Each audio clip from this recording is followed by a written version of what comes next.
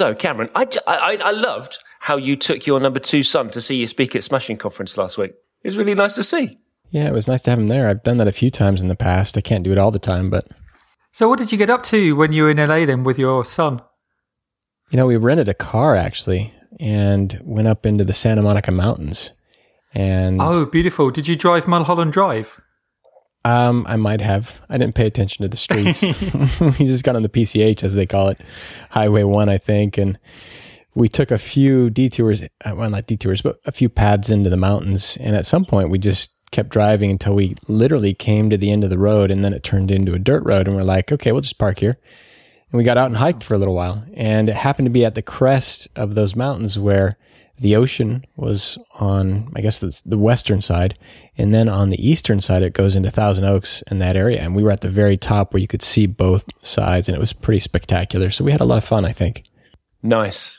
That definitely wasn't Mulholland Drive, but if you find yourself back in LA, a drive up Mulholland Drive is really special as well, because you kind of get to see LA on one side, and I think, is it Pasadena on the other, or whatever the other city is over the hills. And it's a beautiful drive, stunning, kind of like loads of amazing big houses. And also, obviously, it's the sort of the backdrop for the classic movie of the same name. So it's quite a fun thing to do. So that's something I do when I'm in LA quite a lot. But sounds like you guys had fun.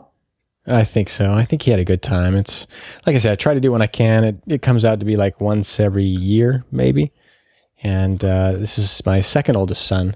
He really has an interest in web design, so I think he enjoyed just being in that environment. And so for him to be able to be at the conference and then go out, and he loves to hike too, so to go out and do the mountains as well, I think it was just an outstanding trip for him. So is he actually going to follow on his father's footsteps and become a web designer then? I don't know. I thought a few years ago, boy, if they don't all become web designers, I'll be totally crushed. But at this point, it's like whatever they want to do in life. I hope that I provide enough opportunities for them that if they get shown interest in that they can pursue it. But I don't think I have expectations that they all go into it, because I don't know, at this point, maybe I just realized that our industry is really no different than other industries in that there are some wonderful things and there are some not so wonderful things. And, I think they'll be successful in whatever they choose to do. So, if they go on to web stuff, great. If not, I think I'll be okay at this point.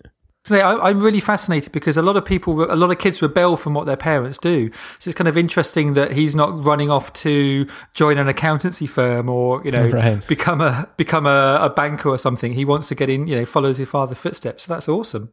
Well, mine's become a scientist, which is really as far away from being a web designer as you can possibly imagine. Alex is being a geologist and doing like a PhD and becoming much, much, much cleverer than me. So wow. He ain't going to be a web designer, that's for sure. Well, you have to realize at the end of the day that this is something they'll potentially do the rest of their lives, the rest of their working lives at least. And so it's got to be something they're passionate about and not something that you're passionate about and hope that they become passionate about too.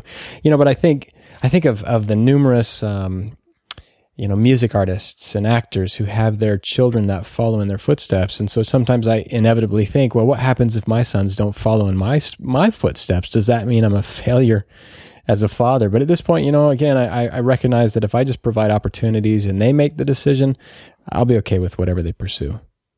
I think the best thing that we did was really just show Alex that he needed to work for things. Things didn't come along automatically. He was never entitled to things. And, he grew up around us working in the studio. So he knows that you have to work for a living. And he's taken that work ethic and applied it to the stuff that he does really well. So I think that's another thing you can give your kids.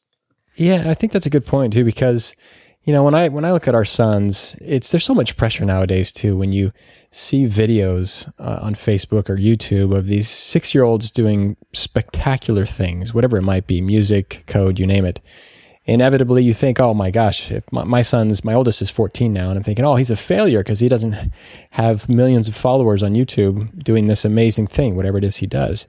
But, I look at our sons and think, they're pretty well-rounded in life in a wide variety of areas. Not that they're highly cultured or anything like that, but we've tried to establish, I think, a good foundation for them such that no matter what they do, like you're saying, they'll have hopefully learned how to work hard, how to exhibit passion about something, how to make a meaningful difference in the world. And so I think in my mind at this point, I care much more about that, about them being well-rounded, than I do the specific trade that they end up pursuing. I mean, I think there's something really interesting here, which is kind of almost, it's a sign of the maturity of our industry and just the age of our industry. The fact that we've now been going around for so long, that it's possible that sort of, well-known figures in our industry could have sons or daughters that are also sort of following their footstep. I mean, kind of an anecdote. A couple of years ago, I was at South by Southwest, and I somehow managed to blag my way into this sort of private recording studio, and there was this young guy playing amazing kind of like country and western music. And I was like, I've got no idea who this guy is, but he's super talented. And then his dad came on, and his dad played, and his dad turned out to be Willie Nelson, and it was Willie Nelson's son that was playing this gig in the Willie Nelson recording studio. And I just thought, like, these two people, like, father and son playing together, doing something like Love, was amazing. And I kind of liked the idea that there was this sort of like heritage passed down from father to son. And it kind of got me thinking, like, the only person I've sort of really seen in that space in our industry so far is, I don't know if you know a guy called Asa Raskin, son of Jeff Raskin, who is quite a well-known figure in kind of the sort of the early, I guess, sort of computer and internet movement. And so it's kind of fascinating, like when we get around, when we've been going for so long, that maybe, your sons will be, particularly yours, Cameron, will, might be a big deal on the tech scene in the same way as you were and you are now. I think it's fascinating that we're creating a legacy, and the industry has become so prominent that we can do that. Yeah, and I'd be totally honored if that were the case, to have someone, another Moll, so to speak, follow in my footsteps and make a name for himself out there too. And I think Well, I thought Dan had already done that, Dan Moll. Oh, God, that's such a lame joke. Are you not related? Something like that. No, I don't know if it's just me getting older at this point and I'm just turning into an old man or something where I'm like, you know what? It's not that I don't care. That's definitely not the case. It's just that I don't have that same drive I did 10 years ago where I'm like, everybody in the world needs to do what I'm doing because it's so awesome. I think I now respect that there are many wonderful things to do in life. And especially as I have sons that are getting older, it's like, man, it would be fantastic if one of them did what I'm doing. But if they don't, my heart's not going to be broken. But I think there's something interesting about legacy. I mean, obviously there's a lot of really well-known agencies that we've seen recently who have like struggled and shut up shop.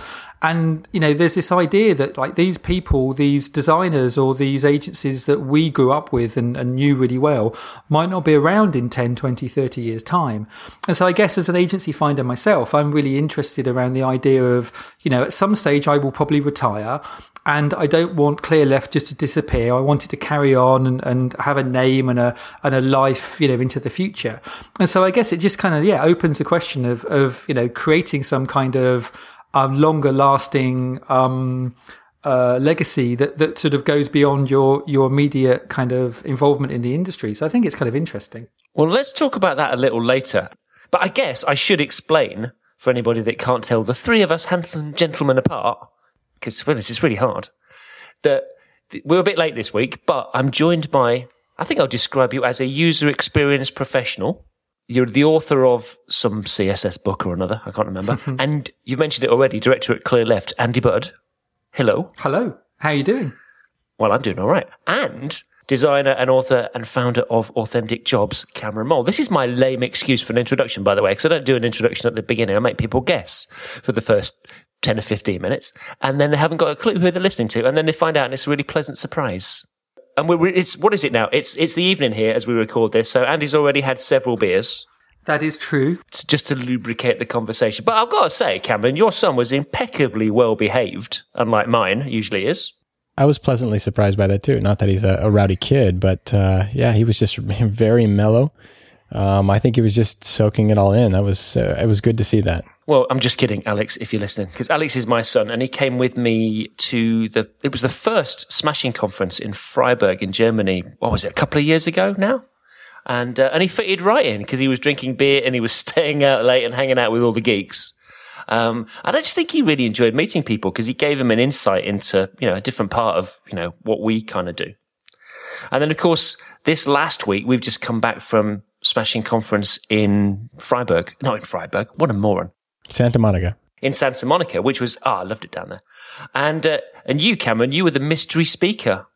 Oh, my gosh. I know. Although it wasn't much of a mystery, to be honest. It kept me guessing. I didn't know until the second day, so... Really? Where were you? Did you not come out to the... Oh, no, because Cameron wasn't at the speakers' dinner. He wasn't, no. No, there were some speakers that didn't know. There were quite a few people I didn't know. I was looking around the speakers dinner going, one of these must be the mystery speaker, but I couldn't figure out who. But it was Cameron, which is lovely. Because I haven't seen Cameron for age. So, yeah, it's great to hang out in LA. I mean, I guess I kind of bumped into you a little bit at kind of Brooklyn Beta, but you always like running through, so you didn't get a chance to hang out. So it was delightful. What do you think about that whole mystery speaker thing? Do you think it adds an element of fun or not? Well, I have my thoughts about it. Andy, what do you think? I think it's probably more interesting than the mystery theme. Oh, God, yeah. Let's talk about that in a minute. But no, I mean, the mystery theme was good fun as well. But yeah, I don't know. I mean, I guess it's a little bit different. I don't know what the attendees think. I don't know whether there's a huge amount of excitement about who the mystery speaker is or not. But I don't know, it's a quirk, it's a nice idea. And I think Vitaly tries to create an experience and he tries to differentiate Smashing Conf from other events. So, I thought it's a cute kind of, a cute spin. So yeah, I think it's interesting. I was the mystery speaker at the first one in Freiburg a couple of years ago, and I honestly thought, God, after all this build-up, it's like, who is the mystery speaker? Because I was there doing a workshop, so I was at the conference anyway. It wasn't like you, Cameron, where you would, you're kind of hanging around until you spoke. I was doing a workshop for the first day, and then I was really worried. I thought I'd get to the point where they went, and the mystery speaker is. And then there'd be like this huge kind of deflated sound of anticlimax when it was announced. It's Andy Clark. And I was really worried that I wasn't going to live up to expectations. Oh, yeah. That's exactly how I felt. I mean, going into this, came back and told Suzanne, I'm not sure I'll do that kind of thing again because it created so much pressure on me the morning of, the day before, thinking, oh, man, these people are going to be let down. And I even showed in my presentation several tweets that were guessing that it would be Tom Hanks. We were in Hollywood area. There were references from the speakers just for fun about Forrest Gump, and I'm reading these tweets thinking, oh, it might be Tom Hanks tomorrow, and I'm like, oh my heavens, what a letdown this will be when I stand on stage and get up there. To Vitaly's credit, he's a very fun, genuine guy, and I think for him, this is just part of his character, his playful character. That was my first time being at a Smashing Conference and really seeing him perform, so to speak, on stage. I've interacted in person with him, but he gets up there and he's just very down to earth. He connects immediately with people. And so for him to do something like a mystery speaker, I think that just adds to the playfulness of the conference. And so I actually liked it. I thought it was a different twist on things.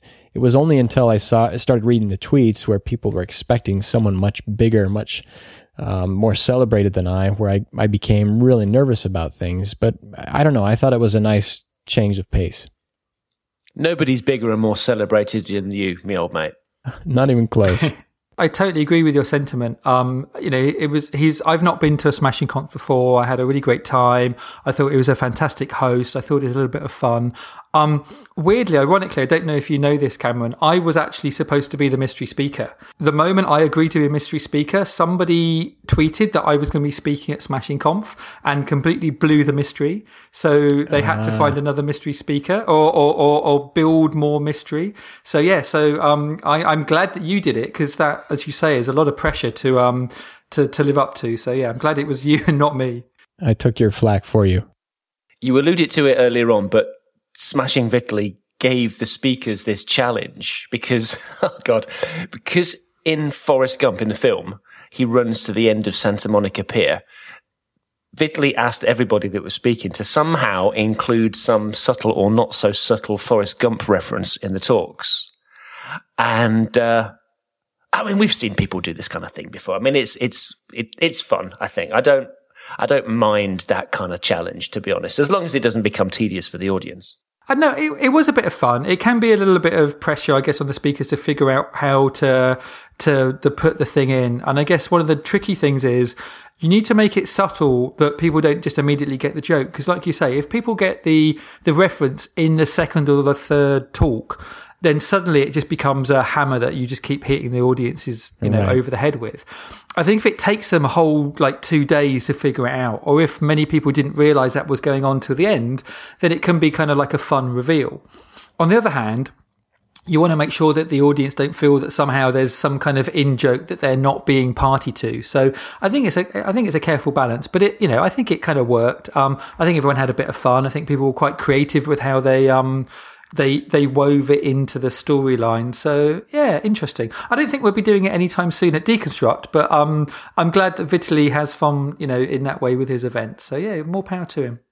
Well, that whole challenge thing, the Forrest Gump thing, and the fact that I thought the Smashing Conf was really friendly, kind of family atmosphere. It just reminded me of that first App Media conference that you, Andy, and I were at, and that we spoke at 10 years ago. It's 10 years ago this year in 2005 that we did this. I feel old.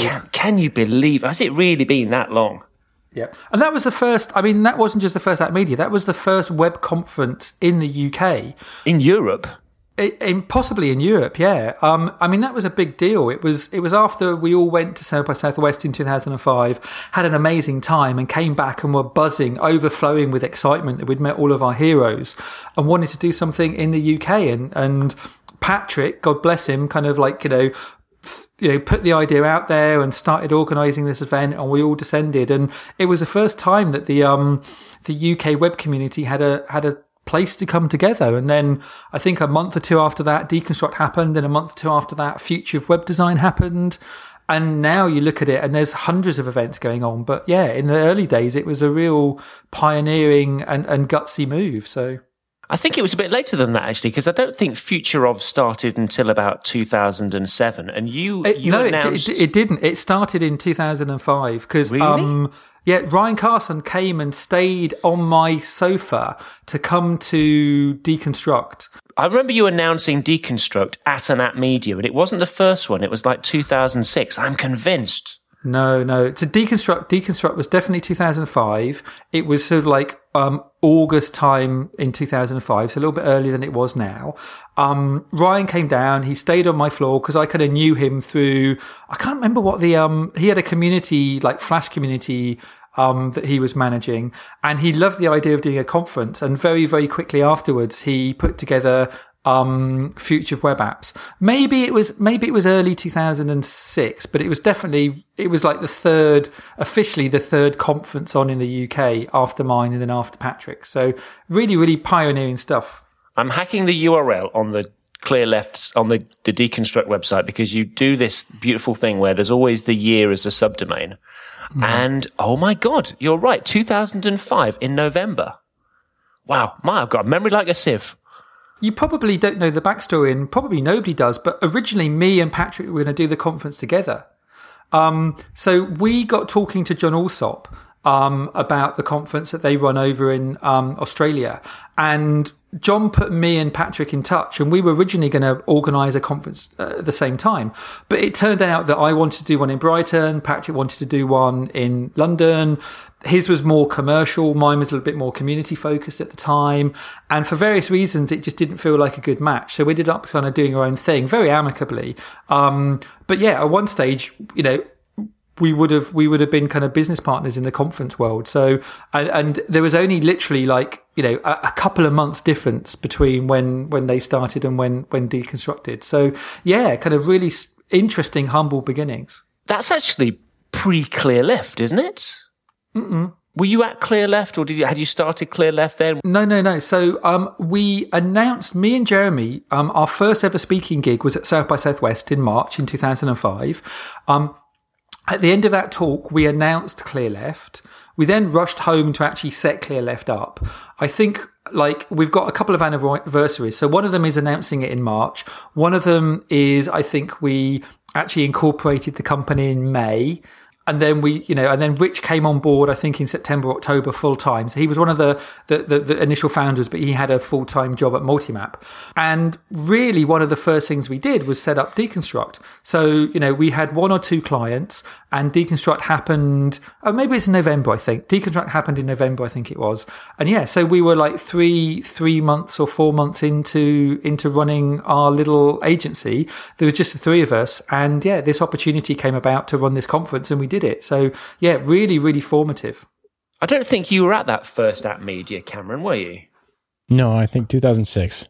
I used to really enjoy those. They had a really good atmosphere. I look back fondly at those years, and there are days where I'm just amazed that all of us started in that period. It really feels like a high school reunion every time we go to one of these conferences. And I'm just blown away that I associate myself with the 2 of you and so many other people.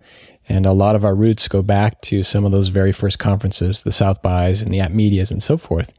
It's just amazing not only to see how far we've come, but to have those relationships today and to see people go from, not having any family to having kids or being completely on their own to being now the creative director at a major organization. It's just been amazing.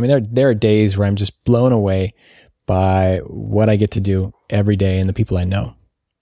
Well, I've been thinking about this 10-year anniversary quite a lot because I think milestones like this, and oh God, it's my birthday this year. Well, it's always my birthday every year, but this year it's a milestone because, I'll be 50. And, I just think that they're kind of good points to take stock. And it's fascinating to see the different paths that people have taken over the last 10 years or so. So Andy, Cameron, here's an idea I have, that I've been brewing for a while. I'm going to run it past you, see what you think, run it past the audience members.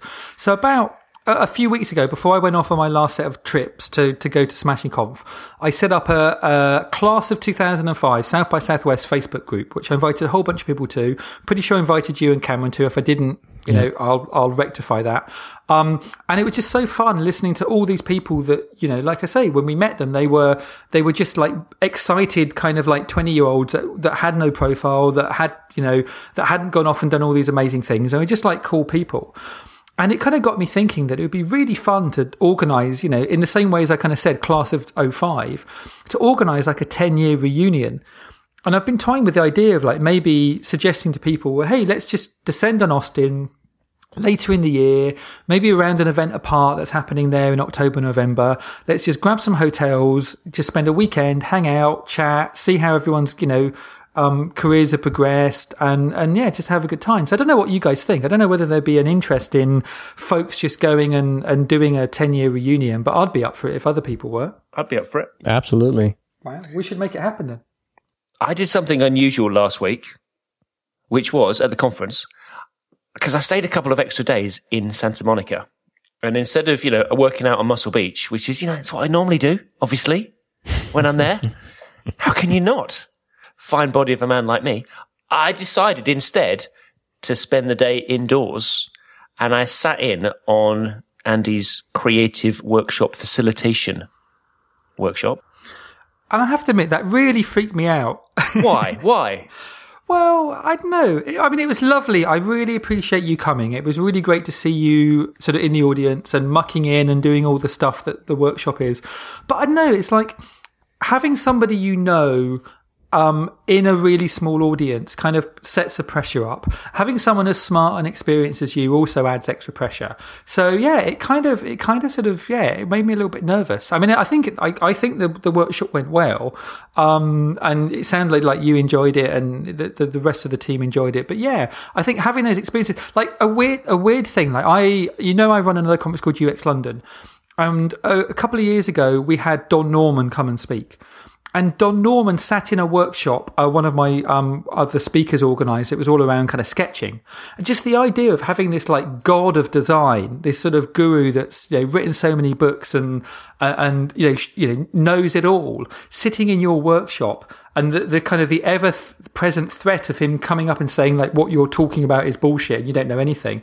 Kind of like, and he didn't. He was lovely and he was charming and he got on with everybody. And I think one of the the attendees in his group actually took his sketch and asked him to sign it and took it away with him, which is kind of like super geeky fandom. But that threat is just kind of like, of having really smart people in the room is always, a bit nerve-wracking. Well, here's a confession, and I haven't told you this, but I nearly left after the first break, and not because I wasn't enjoying the workshop or because the content wasn't good or you weren't good. The reason I nearly left was, and this is honestly, people are going to wonder why I'm even on this bloody podcast. I was completely freaked out. We started to do that first exercise where, and we'll explain to the audience in a minute what the workshop was about and everything else. But we divided into groups, and it was groups of 4. You'd cleverly organize people into groups of 4 without them really having to, to do anything.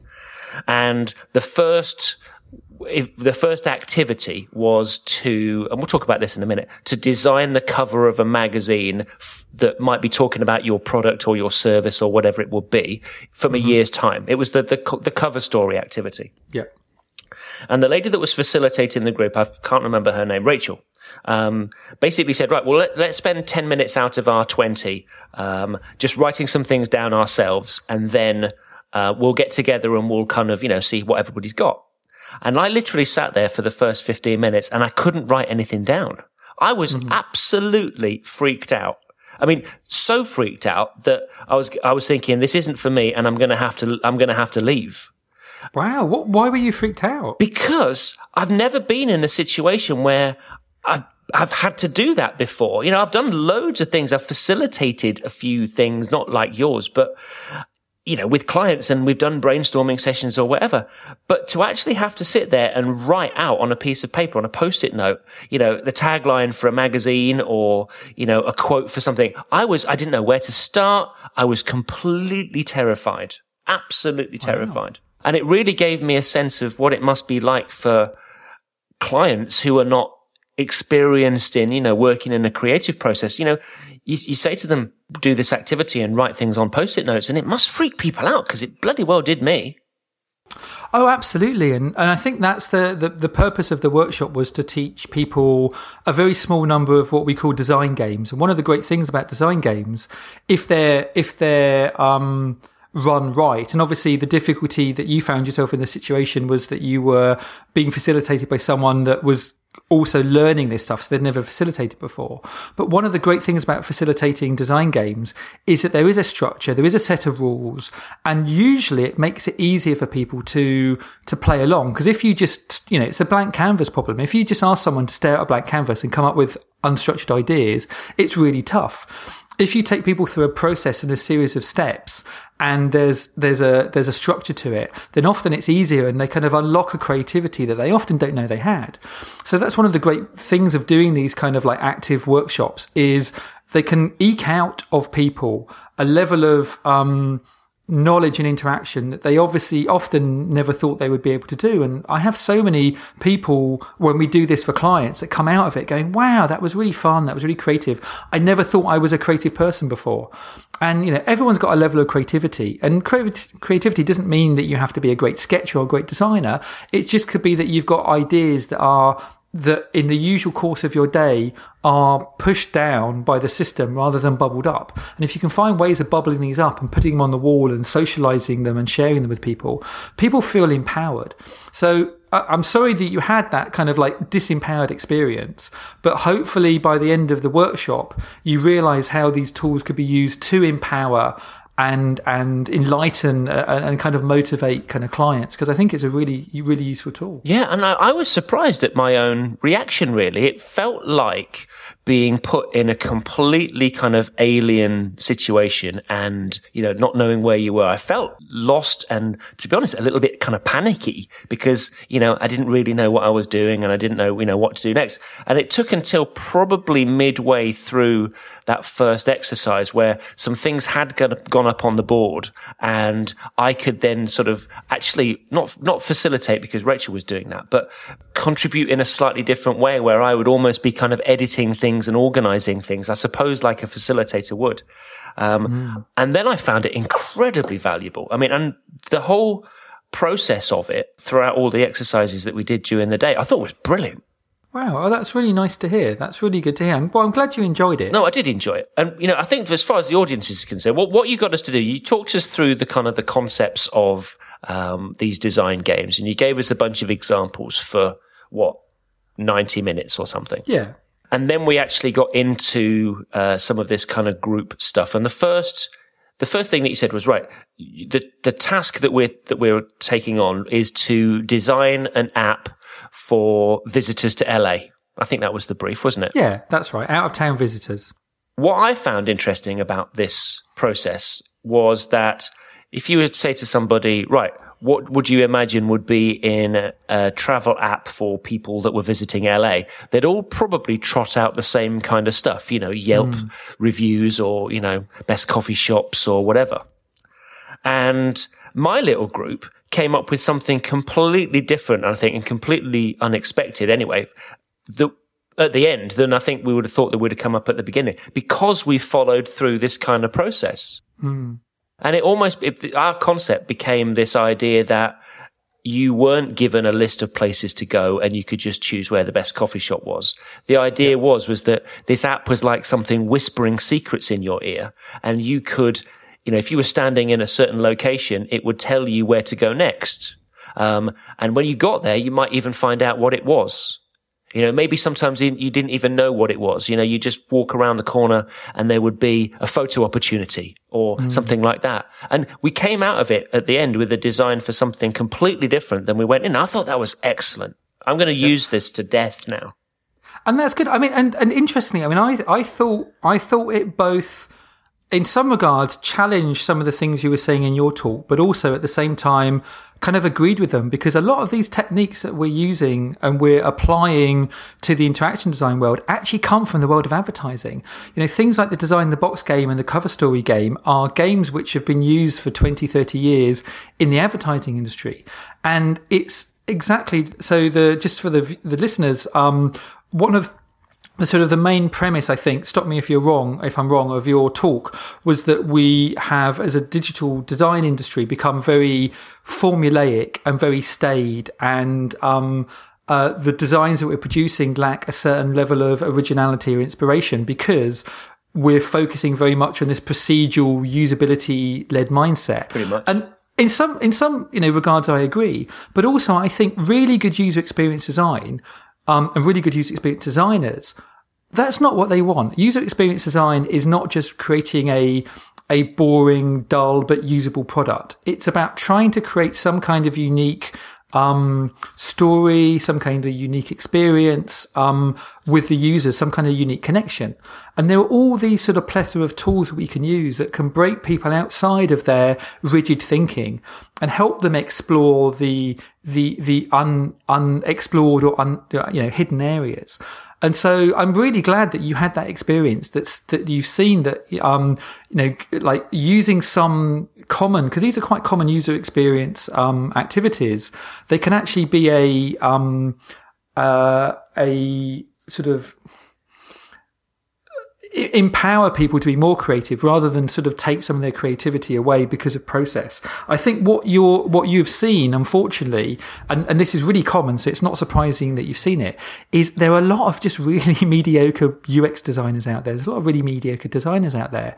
And I think a lot of mid-level, mid-career or early career designers, they fixate on really simple heuristics or really simple patterns.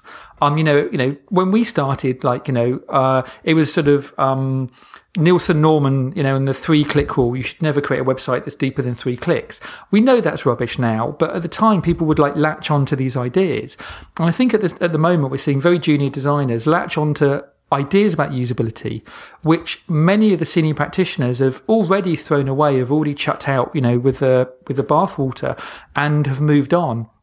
And so I honestly think that your criticism or critique isn't necessarily about the field of UX design. It's just bad design in general. It's unthinking design. No, I think you're absolutely right. And that was my it wasn't necessarily just purely a dig at UX, because I do talk about other design processes like, and concepts like atomic design, that I think when people rely on those things in the same way that when they rely on something horrible like Bootstrap, that they just end up with something completely. Don't even get me started with Bootstrap. Completely soulless. Have you ever run design workshops, Cameron? I stopped doing those years ago. I think after doing my last 8-hour workshop, not only was I physically spent, but I realized I'm just not the right kind of teacher for an 8-hour workshop. So I haven't done workshops since. A 90-minute workshop probably could do that, but 8 hours, no.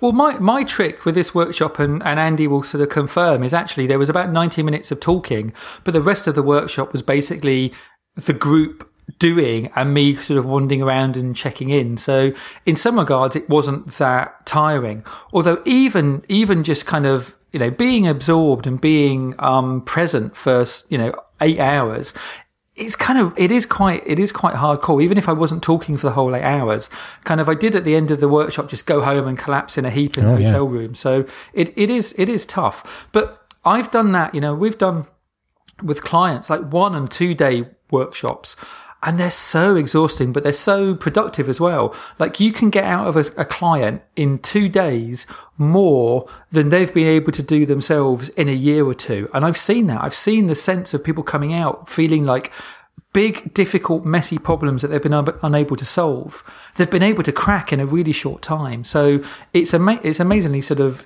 powerful and productive if used in the right way.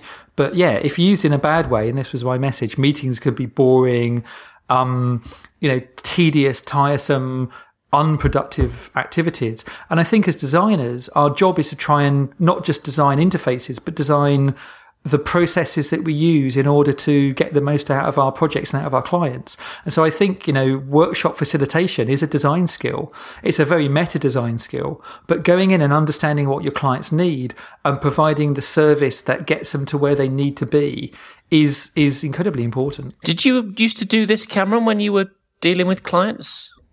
I'm thinking of the 2 instances where that would have happened: when I was freelancing and then when I was working in-house at a large nonprofit. When I was freelancing, and I knew this, I made the mistake of really never meeting in person with any of my clients.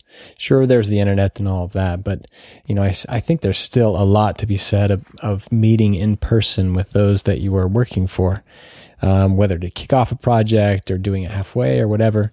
It just goes so far for establishing a great relationships, or being able to sit down, like you said, Andy, and just working through some very difficult problems over the course of a day or two. And then when I was in-house, I didn't really ever create those opportunities, and maybe that was to a fault. But I still think it does take the right kind of person. Andy, speaking to you, Andy Budd, you're sitting, I didn't get to go to your workshop. I think it was in the air when you were doing your workshop. I'm fascinated just listening to you talk and describe what you had done. I'm getting excited, just listening to the kinds of things that may have taken place that day. And you are very much the kind of person who could pull that off effectively. I'm not sure I'm that kind of person, and I'm not sure I could listen to someone like myself for 8 hours. I could probably do that or interact with other people in a workshop led by you for 8 hours. But if it was me up there, I'd probably either bore myself to death or I don't know. I still think I'm just not the right kind of person for that. Well, you can't see me because we're doing audio now, but I'm blushing at the moment. So thank you so much. That's very, very kind of you. There was one thing I just want to talk about to listeners, which I actually used in a conversation with a client that we're going to start working with in a couple of weeks. It's only a small job, very small client, small e-commerce store, so nothing ClearLeft scale. But I have my doubts about this particular client. I think they're going to, let me say, how can I say this diplomatically? I think they're going to require careful handling. One of the things I suggested today was to one of the first things that we would do when we start kicking off in a couple of weeks was to do a project pre-mortem, which is what I learned from you last week at this workshop. Mm-hmm. And they looked at me as if to say, yeah, we know what you're doing. Explain to the listeners what a pre-mortem is. There's a lot of sort of studies around that show that we're really, really bad at coming up with positive outcomes, but we're really good at coming up with negative outcomes. So if you kind of do like a random brainstorm, just because we're critical people, and actually as humans, and particularly the more senior you get, our day jobs tend to be more about finding fault in things rather than sort of finding new stuff. So actually it's a technique of effectively saying to people, this project has failed. This project has failed in a spectacular way. And we want you to list all of the reasons in advance, and this is in advance of the project. We want you to imagine all the ways that this could have failed and list them out. And so, first of all, this opens up the opportunity to be negative, because usually at the start, there's this thing called the estimation bias. We're really bad at kind of, when we're actually, thinking at the start of a project, we assume that it's all going to go well. And we're really bad about thinking what the negative things are going to happen in that context. And so we kind of budget to think of all the positive stuff and not the negative stuff. And so by flipping that around and going to people, what all the negative things are going to happen, you start bubbling up this big list of things. And that list is really important because it can give you an idea of the culture of the organization. It can help you, if you're working on a big project, to create what often is called a risk log, like a list of all the things that could go wrong. If you discuss these possibilities up front, you can also figure out ways to mitigate this stuff. And it just gives the client an idea and understanding that you're there to help prevent those problems from happening. So there's a whole bunch of good stuff that can come out of doing something like a pre-mortem. The converse is the thing you talked about, which is the cover story, which is the opposite, which is basically you saying, in a year's time, this project is launched and it's amazing and everyone's talking about it and it's on the cover of Time magazine. And if your product gets on the cover of Time magazine or The Guardian or what have you, what are the things they're going to be saying about it? And again, what that does is it kind of puts a flag in the sand and it says, this is the kind of product that we want to build. This is where we're aiming for. And the pre-mortem is, this is what we're trying to avoid. And in concert, when you do the two together, it can actually create a really good path between those two endpoints that you can figure out, well, how can we veer towards the positive outcome and veer away from the negative outcome? And just having kind of like said those things out loud about what people's fears are, it can be incredibly powerful. And so you do it, you can do it with all kinds of companies, from small to large, from a single owner to like a huge team of people. But when you do it with a huge team of people, it's amazing because all of this internal politics comes out and all of these people's, distrust of IT or concerns around marketing or what have you will come spilling out. And then that gives you, the designer, an insight into who you need to go to speak to make sure these things don't happen and you get the various people on board, et cetera, et cetera. So yeah, it's a great tool. I love the pre-mortem and I love the sort of cover story stuff as well. Andrew, are you charging for this show? Because you guys are shelling out some invaluable stuff. Seriously, I'm sitting here thinking, man, these are great ideas. I haven't thought of these things before. And I'm fascinated. When you talk about a pre-mortem, my initial reaction is, boy, that's a really pessimistic way to approach a project. But then on the flip side, it's like, well, why not get all those on the table to begin with and recognize that there are challenges that you're going to face with this project rather than being completely optimistic about it. Doing it within the right framework where it's not griping and complaining. I don't know how it's done properly. I'm just guessing. But that tends to make sense to me. And I like that approach as you describe it. It's weird. It does sound a little bit negative, but actually they can be really fun. Like I say, people love to kind of start putting sticky notes down around, well, how this, project might be derailed. Obviously, if that's all you did, it would be a very negative, sort of client meeting. So you do need to temper that with lots of really positive stuff around setting direction, setting guidelines and goals and vision and all that kind of stuff. So yeah, you need to be, you need to use this stuff as a kind of part of a balanced diet, but it is good. It's very, very, very useful. Well, I'll put some links to a few games that you tweeted out. There's a site called gamestorming.com. And I'll put a few links to a few games that they've talked about on that website. I'll put it in the show notes. Another useful one is the retrospective wiki. If you do agile development at all or agile design, the agile community love design games, and they've created all of these different design games for doing retrospectives. And retrospectives, if you're unaware of what they are, is basically at the end of every sprint, the whole team gets together and tries to figure out what didn't work and how they can improve it in the next sprint. And a sprint is usually like a 2 or 4 week period. So there are all these techniques, dozens and dozens and dozens of design games that sort of fast moving teams will use to figure out what's not working and how to improve it. So I recommend that kind of resource as well. Well, I'll put some links in the show notes. And there's a book that you recommended, which again, I'll put a link to in the show notes, which is called Game Storming, a playbook for innovators, rule breakers and change makers, which is the one that I ordered. So that's now in the office. I need to sit down and read that. But the other good book is there's a whole bunch of books by a guy called David Sibbett from Grove Partners. And he has a whole bunch of graphic facilitation techniques for teams, for CEOs. So I definitely recommend your listeners to kind of look at the David Sibbett stuff as well. Right. Well, while we're on the subject of pimping books, I've got a book. I came home today and there's a book arrived from Amazon, which I've been waiting for a few weeks because it's a second edition of Copywriting, Successful Writing for Design, Advertising and Marketing by Mark Shaw. And this book looks amazing and I cannot wait to sit and read this. And do you actually get time to read books? Because I used to love reading, and I used to love like consuming not only sort of fiction books and factual books, but all the sort of books out there around web design and UX and whatever. But I've just found that I just don't have time to kind of keep up. There's so many more books coming out than I'm actually able to read, and I've just got a pile sort of piling up. I've actually been thinking of trying to justify like a week's reading holiday, like a work holiday, where I just go away and try and dip into all of this stuff. Cause, I find myself, and I'm sure you guys do as well, just, finding increasingly getting out of touch with, what's going on in the industry and what sort of, what new techniques are happening and new ways of thinking and stuff. So I don't know if you've got any techniques for how I can sort of keep on top of this stuff. No, I find it really hard to find the time. In fact, it's only been recently that I've actually just made time and thought, right, I'm not going to actually work at the weekend. I don't mind spending a Saturday afternoon, flicking through some books. But, as for kind of keeping in touch with what's going on in the industry, forget it. You just can't. I mean, it used to be that you could read every CSS article that anybody ever wrote. And you would know exactly where the state of a particular CSS technique was or whatever. These days, forget it. If you need something, then man, you just have to Google it.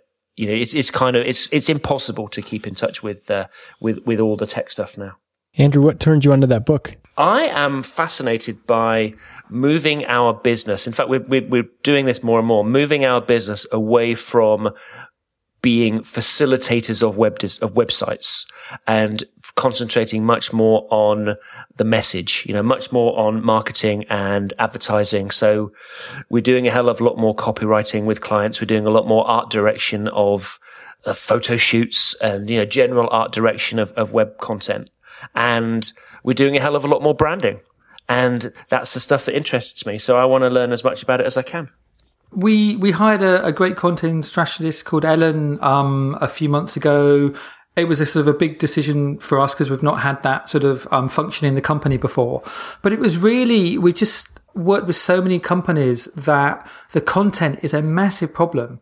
That we're designing this sort of infrastructure, we're designing this sort of kind of place for the content to sit. But the organizations haven't really had the time or the resources to consider what it will be, how it will be delivered, who will be producing it, what tempo, what volume it will be produced at. And so we hired a friend of ours who's been in the content space for a really long time. And almost immediately she's been sort of gobbled up by all of the clients we have because, her skills and her experience is just so valuable. So absolutely, I think that the content side of things is a big part of the mix and something really to sort of focus on. So I think you're doing the right thing. Has this been something that you've been spotting a difference on Authentic Jobs? Have there been kind of more content-related jobs going onto the site? I wouldn't say anything unusual. I understand what the two of you are describing, and And for the most part, I agree with that. But we haven't seen necessarily a big change in the jobs being posted. I'm curious to see if this folds into what we typically label as a UX designer, if now that individual now has to carry this load of copywriting on top of everything else. It seems as the years go by, we lump more and more into what a UX designer actually is. I think traditionally a lot of UX designers have been sort of left having to deal with two things. One of it is microcopy. So, filling in all the little kind of pieces of kind of like page furniture, page furniture on the wireframes of the prototypes they're building, because nobody in the organization is sort of owning that. And so I think a lot of UX designers have got quite good at writing microcopy, but a lot of them would rather that wasn't something they were lumbered with. And I think the other thing is a lot of UX designers end up looking at the content types on the site and coming up with plans about how much content should be in the various kind of modules or widgets or however you want to kind of break the sort of the designs up. But and also a lot of the work that content strategists do have a big overlap with information architecture. So typical content strategy approaches is to kind of do content audits and look at all the different bits of content on the site and figure out who owns it, whether it's up to date, whether it's out of date. And one of the things that we tend to find when we're doing that kind of stuff is you work with an organization like a university. They might have like 10,000 pages, but actually only 1,000 of them are kind of viewed regularly. And there might be 2,000 or 3,000 of them that haven't been touched in the last year, that haven't been uploaded or even visited, because websites end up just being these dumping grounds. Don't have anywhere to put it, stick it on the web. We're about to start working with a client in the next couple of weeks or so. It came to us because they thought that they needed a website to sell this particular product. And I think that they thought that they were just going to hire somebody that would literally just facilitate this e-commerce store. And actually, there's nothing interesting to me in that whatsoever. And actually, I think that they're not selling dog food at all. They're selling something else. But they haven't figured out what that something else is yet. Because the dogs don't buy the food. They haven't figured it out. And it's much more interesting for me to think about content and message and what is it that you're actually selling when you're selling this product. That's the kind of stuff that fascinates me, which, again, it goes back to the advertising talk. Yeah, absolutely. A lot of it is, first of all, then you're right, they're not selling dog food. They're probably selling a lifestyle, or they're probably selling a story around why their dog food is any better than everyone's dog food. And a big part of that is the copy and the content. And then you get into the kind of difficult thing is there's the initial content that's there on launch, but obviously most websites, they want to be having constantly refreshed content. So then you've got to figure out, well, what is this content? Is it going to be around keeping your dog healthy? Is it going to be around talking to other dog users to find out what they do with their dogs? Is it going to be around looking at dog breeds? And so you have to build up this ecosystem of all the different kinds of content that you need to produce on the site to keep this site alive. So when people come back, they don't see that the last thing you talked about happened like a year ago and the site's dead. People want to come to a site that is living. That's a fun job, and that's a really exciting job, and it takes skill and experience. So I think you're absolutely right. I think this is a really important part of the kind of web designer's toolbox. And it's definitely the area that we want to be spending more of our time doing, because, to be honest, actually facilitating, building, developing websites, didn't get into the game to do that kind of thing. So I hope that it's going to work out for us. Cameron, you've done a pivot as well, haven't you, since you went freelance? I mean, you're doing Authentic Jobs, full time now? Yeah, I have been for the last 5 years or so. God, has it been that long? Yeah. Wow. Yeah, it's been good. I mean, I enjoy it. It's very different from freelancing. It's different from even in-house, although I'd categorize my work as being an in-house kind of person. But, I spent a lot of time strategizing where the business needs to go, what the tone of the site is, and things like that. And so, I don't know, it's been a fun challenge the past 5 years. This whole in-house thing has become a bit of a conversation, though, I think, hasn't it, certainly over about the last year and a half, I've been aware of just quite how much talent in-house companies are sucking in from agencies.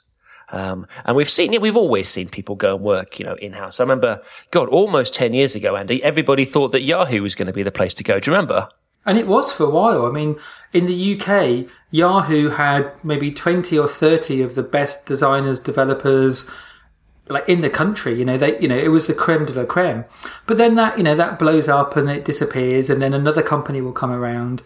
I think at the moment in London, the place that is hiring all the amazing people isn't a startup. It's probably GDS, Government Digital Services. The number of amazingly smart people I know that have been through GDS at one stage or the other is ridiculous. And before that, it was the BBC, and I'm sure before that there was somewhere else that was kind of like this feeder ground. So yeah, it goes in cycles. Recently, I mean, we've obviously seen people going and moving in-house, but we've also seen entire teams get sucked in. I mean, Adaptive Path got acquired. I hate that word. I really, really hate that word. Why do you hate that word? Because so they got acquired, if you like. They shut down their business. They went and took jobs. They took jobs at Capital One. It's like Tihan Lax that closed down and went to, got acquired by Facebook. No, they didn't. They just went to work for Facebook. Why do you have to dress it up in something which is, grander than it actually is? They just took jobs. There's nothing wrong with that.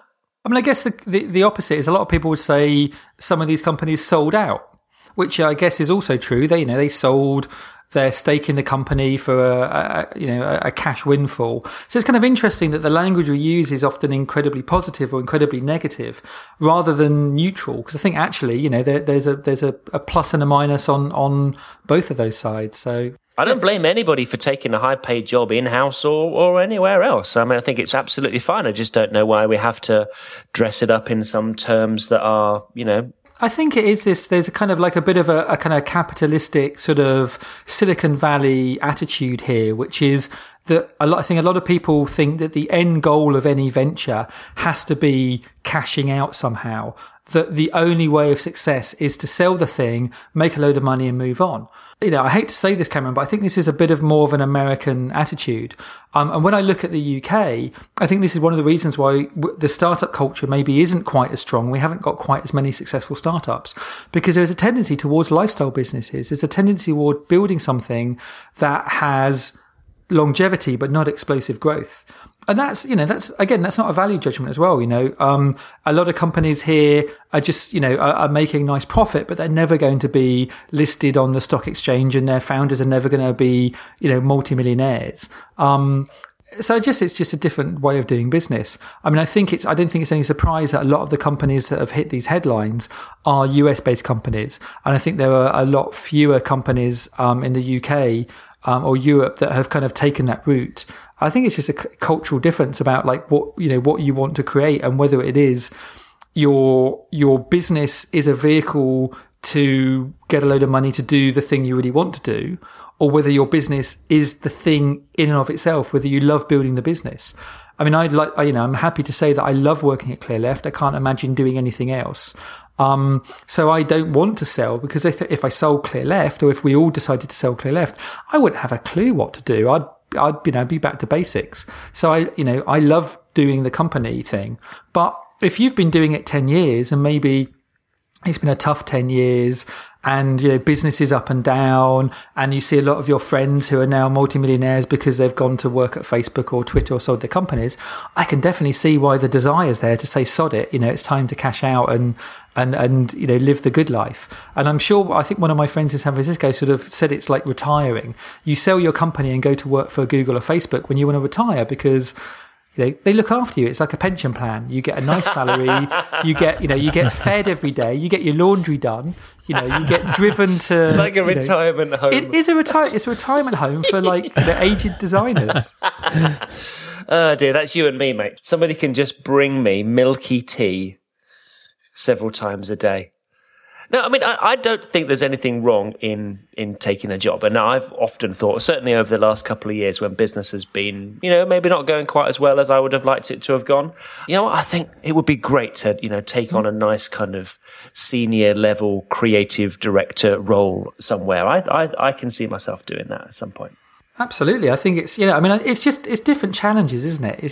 It's a very different thing from running a company of a certain size, whether it's 5 people or 50 people, to going and being part of a much bigger thing.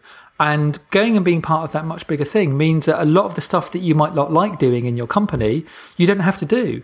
As a founder, I'm sure you've experienced this as well. You've got to do everything from menial stuff like taking out the trash and changing the water bottles when they get empty in the office water cooler, all the way through to like having kind of like big business discussions and doing accountancy stuff and all this kind of stuff. And if you don't enjoy that, and if your goal really is to just focus on the design stuff that you love to do, you can probably do that much better through the vehicle of another company than you can running your own thing. So I think it's horses for courses. There's no right way to do it. We're all individuals and we all get to do... Is Authentic Jobs a lifestyle business? In what regard? Would you grow it? I mean, I think is there one or two of you now? Yeah, so we're still tiny. I mean, there's myself, there's Adam, he's up in North Carolina. And then Miles has been doing work for us on the side for 8 years now. And we'll bring on contractors from time to time, but I mean, that's it. And so for us, we've almost intentionally kept the company small because I think to a degree it is a lifestyle business. We enjoy doing what we do.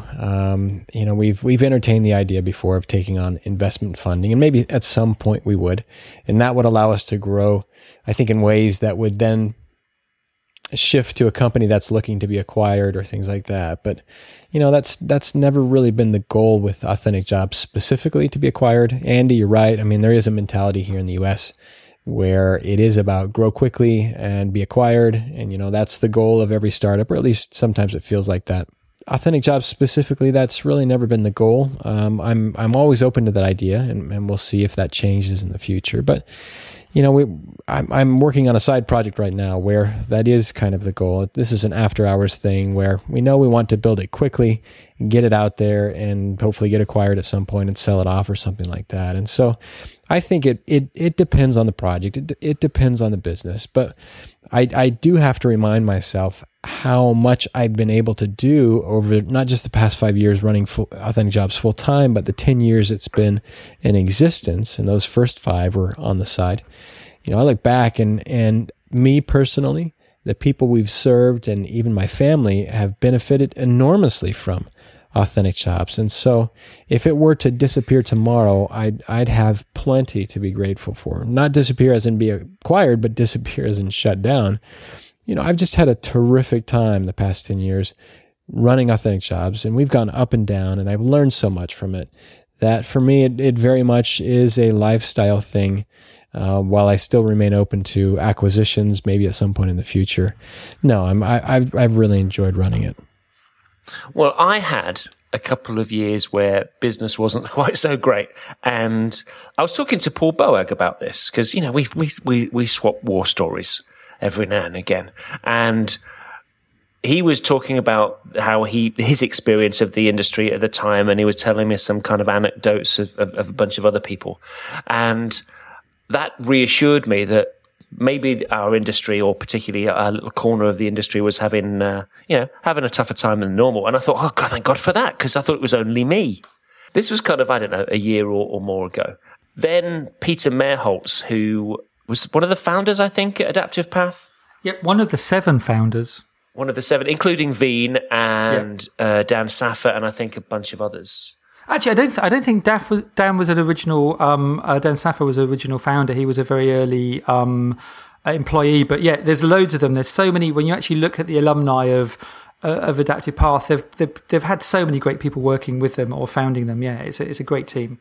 Peter wrote this article. It's back October last year. San Francisco design agencies feeling the squeeze. He was talking about Dan Saffer, who I know he worked at Adaptive Path for a while, and he started up Smart Design SF. And basically, Dan was shutting it down, and Adaptive Path, obviously, they've been acquired by Capital One. And what Peter was saying in this article was I've got the quote here, a client's willingness to buy design from agencies is decreasing, and project budgets have been shrinking, and the prevailing theory is that this is happening because companies are building in-house teams, and that's where their design budgets are going. Whereas in the past, a company might spend 20% on design budget internally and 80% externally. That's now swapped.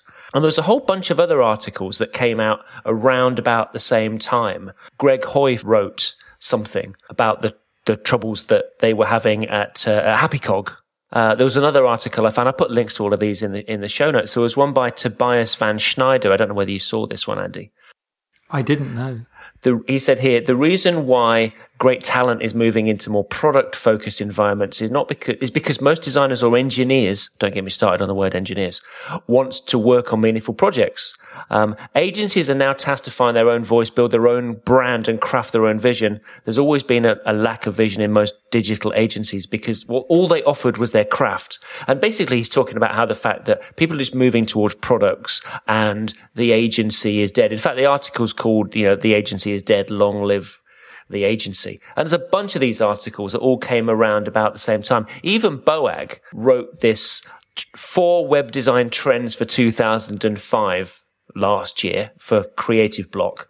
And he said, many companies have decided that it's unwise to rely on an outside supplier for business critical operations. So instead, they're building internal teams to take on that role. It's strategically wise, but also provides significant cost savings over the longer term. And there's Paul at the time and me and you, Andy, all running agencies. And I'm thinking, actually, is this something that we have to worry about? No. Is it a San Francisco thing? Yeah, I mean, I know it's an interesting analysis. I think there's some truth hidden within a lot of that, but I think a lot of it is bullshit, to be honest. So I think, digging into some of the specific examples, Smart Design were largely a product design agency. They made physical products for companies. And actually, they did really, really good work, but the market for making physical products, being an agency to make physical products, often, I think is a relatively small market. At the same time as they closed San Francisco, they boosted or even opened up maybe their offices in London. So I don't think it was a case of the industry's in trouble. I think it's just they realised that their market had kind of shifted. And the kind of people that they were trying to sell to were probably less in the West Coast and more in Europe and London. And they have various other offices all over the place. I think Adaptive Path, they've been around for a really long time, 12, 13 years. A lot of their founders had moved on. I can totally understand why the remaining founder, Jesse, might have wanted to kind of have a change in lifestyle or approach. But also, more importantly, I don't think that was an indication that agencies are bad or doomed. I think it was a sign that these large companies realized the importance and the value and the learning locked in these agencies, that they were valuing them so high. They must have made a really good offer to Adaptive Path to say, come internally and work with us. So I think that's actually a good thing rather than a bad thing. I don't think it's a sign that agencies are doomed. Agencies are doomed if they kind of, completely disappear without a trace. Being bought, I think, is not a bad thing. I think there's truth in the fact that more and more organizations are realizing that digital is a key part of their offering, and they need to build up their internal capabilities and capacities. But they need help. A lot of the work that we do at ClearLeft is working with companies now that have internal teams and working with them to extend their capabilities, to teach them new skills, to give them a certain level of leadership that maybe they're lacking, because a lot of teams find it difficult to hire really, really senior people, and provide them with guidance on how to kind of, effectively deliver and continuously deliver stuff. Because this is one of the things that agencies are good at. Agencies are great at delivering a whole range of different products for a whole range of different clients, every month, 2 months, 3 months on a really good cycle. Whereas a lot of organizations, even with in-house teams, will spend a year or 18 months doing the same thing that an agency might spend 3 or 4 months. So I think there's a lot of stuff that in-house teams can learn from agencies. And I think there's a lot of stuff that agencies can learn from in-house teams. And there'll always be a mixing of two. ClearLeft have always had people that have worked with us for 5 or 6 years and got itchy feet and thought, I've done and I've learned everything I can learn by doing short little engagements. I want to go and work for a company for longer. And they'll go and they'll work for Twitter or, Guardian or the BBC or whoever for a year or two. And they'll learn a whole bunch of new skills about what it's like working in-house. And then they'll switch tack again. So I think it's part of the natural order. And for every agency that's been sold, I see dozens more coming around that are awesome. I think the fact that these agencies are being sold after 10 years rather than 2 is an indication that there's longevity there. And yeah, I think the industry's had a few wobbles, and I think individual organizations have had wobbles. We had a tough start to the year last year for various reasons, but I think these things happen. And, I don't think it's anything to be sort of scared about. And I think the idea that agencies are disappearing is wrong. And actually, I think the quote that you said around, people are going into in-house positions because they want to have more meaningful projects.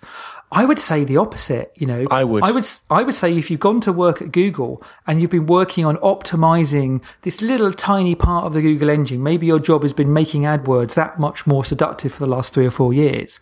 That sounds like it's probably a well-paid job, and it probably makes Google a hell of money, but it sounds like the most dull way to spend your time.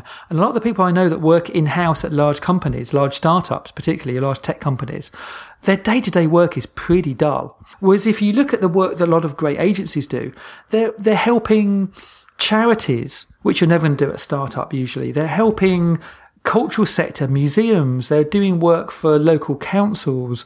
They're doing this massive amount of work, which is often really, really positive and actually having a much bigger impact than coming up with a new social network for dog walkers, or coming up with the 15th version of Tinder that's almost exactly the same, but there's one slight difference. So I see a lot of the work that happens in the startup world as not meaningful. I see a lot of it as the opposite of meaningful. I think a lot of it is quite shallow and facile and actually quite disturbing.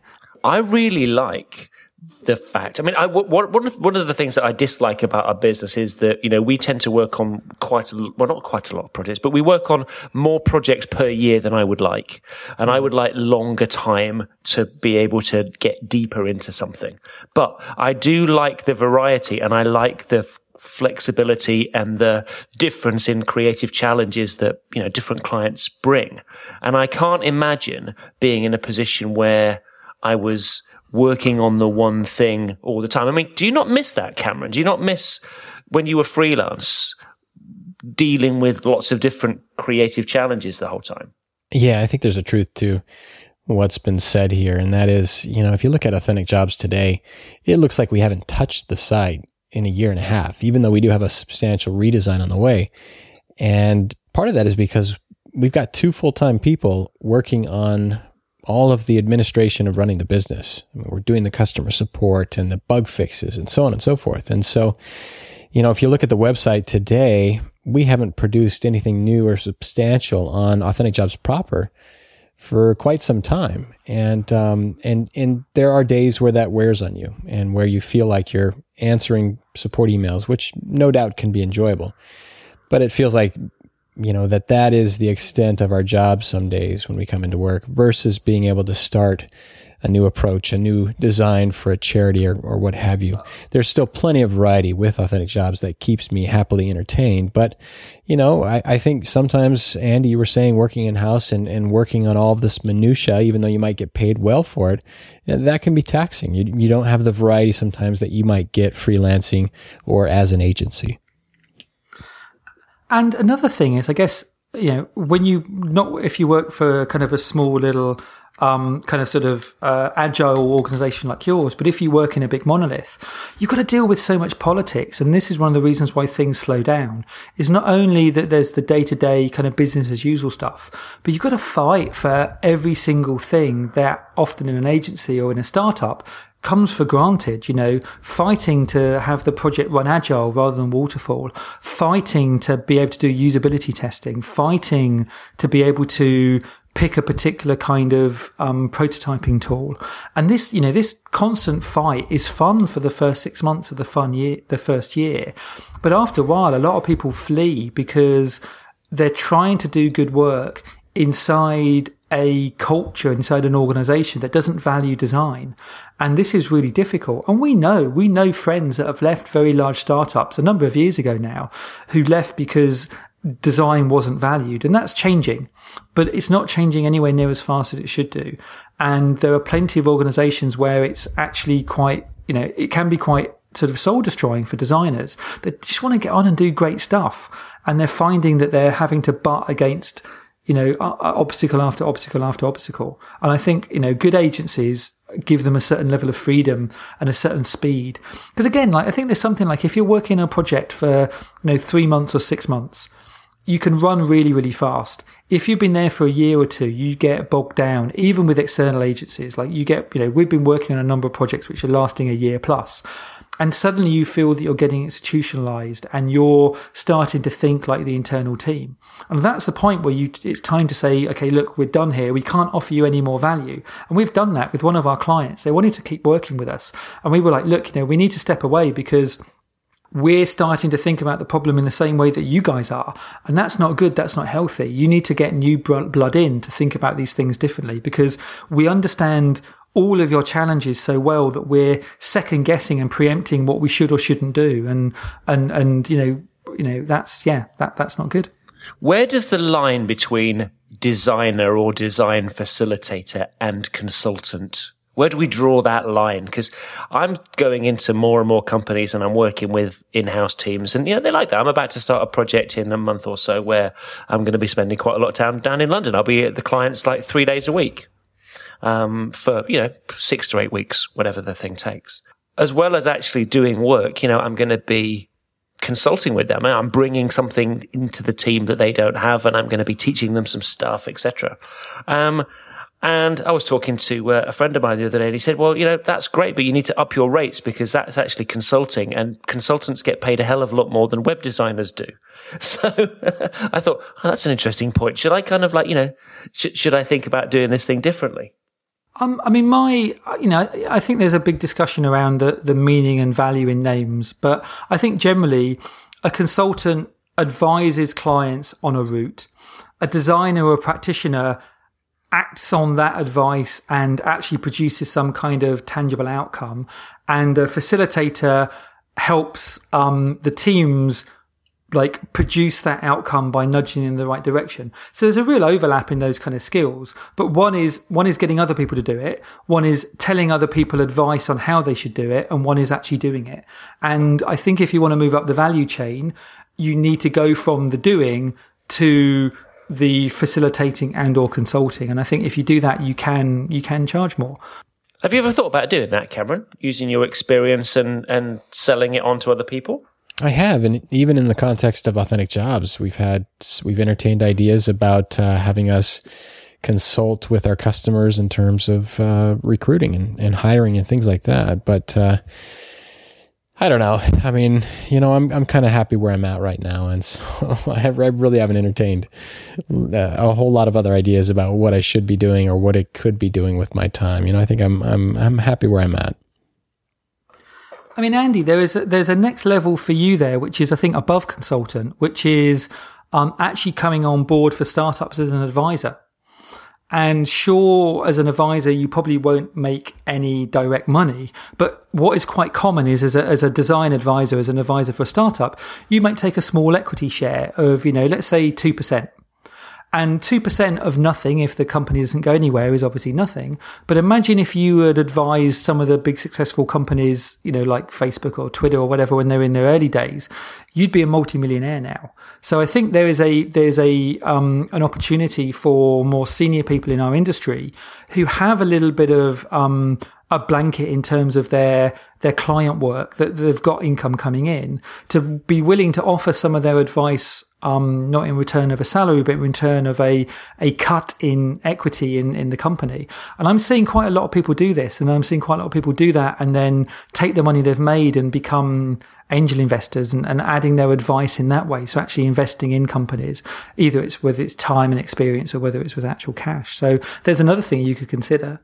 Well, it's not a million miles away from a conversation I was having with Paul Boag.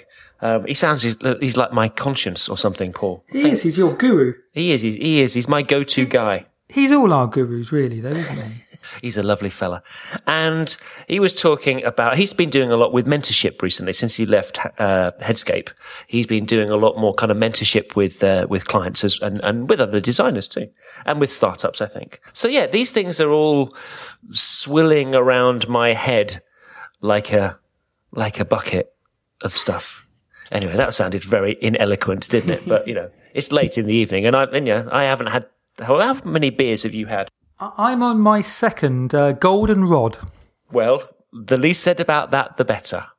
But no, all of these things are kind of rattling around my head, and it's interesting. Yeah, we talked about it earlier on in terms of this 10-year anniversary since we kind of really all got started doing what we were doing, but got started on this kind of elevated thing. Some people might want to say.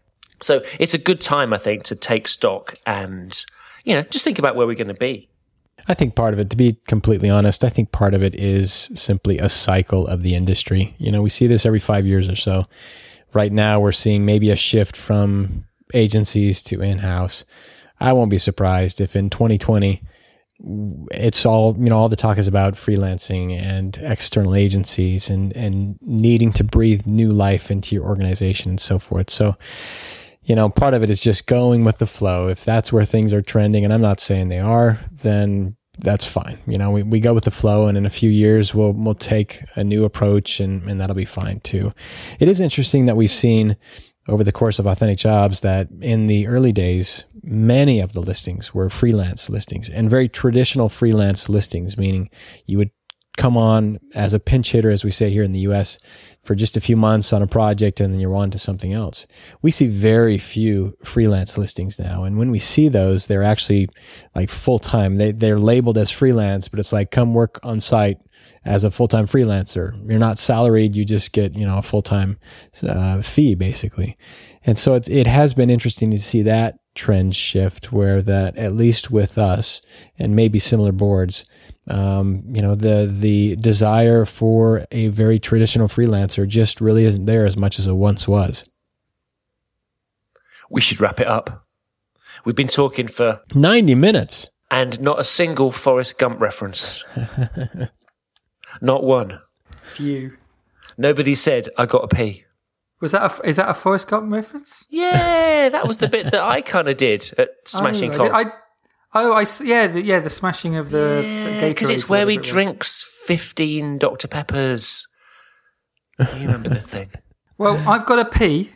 Thanks, everyone, for joining me on a Thursday evening to talk about all this kind of stuff. Oh, this was terrific, guys. Thank you. People should. In fact, they just can't, but they should follow Andy on Twitter, because you are Andy Budd with 2 Ds. That's true. People know this. People know this stuff. And they should follow Cameron too, because he's Cameron Moll. With 2 L's. And there's me at Malarkey. To ask questions and suggest topics, you can, because people do, message this show on Twitter at unfinishedbz or BZ, or you can email me, he has at unfinished.bz.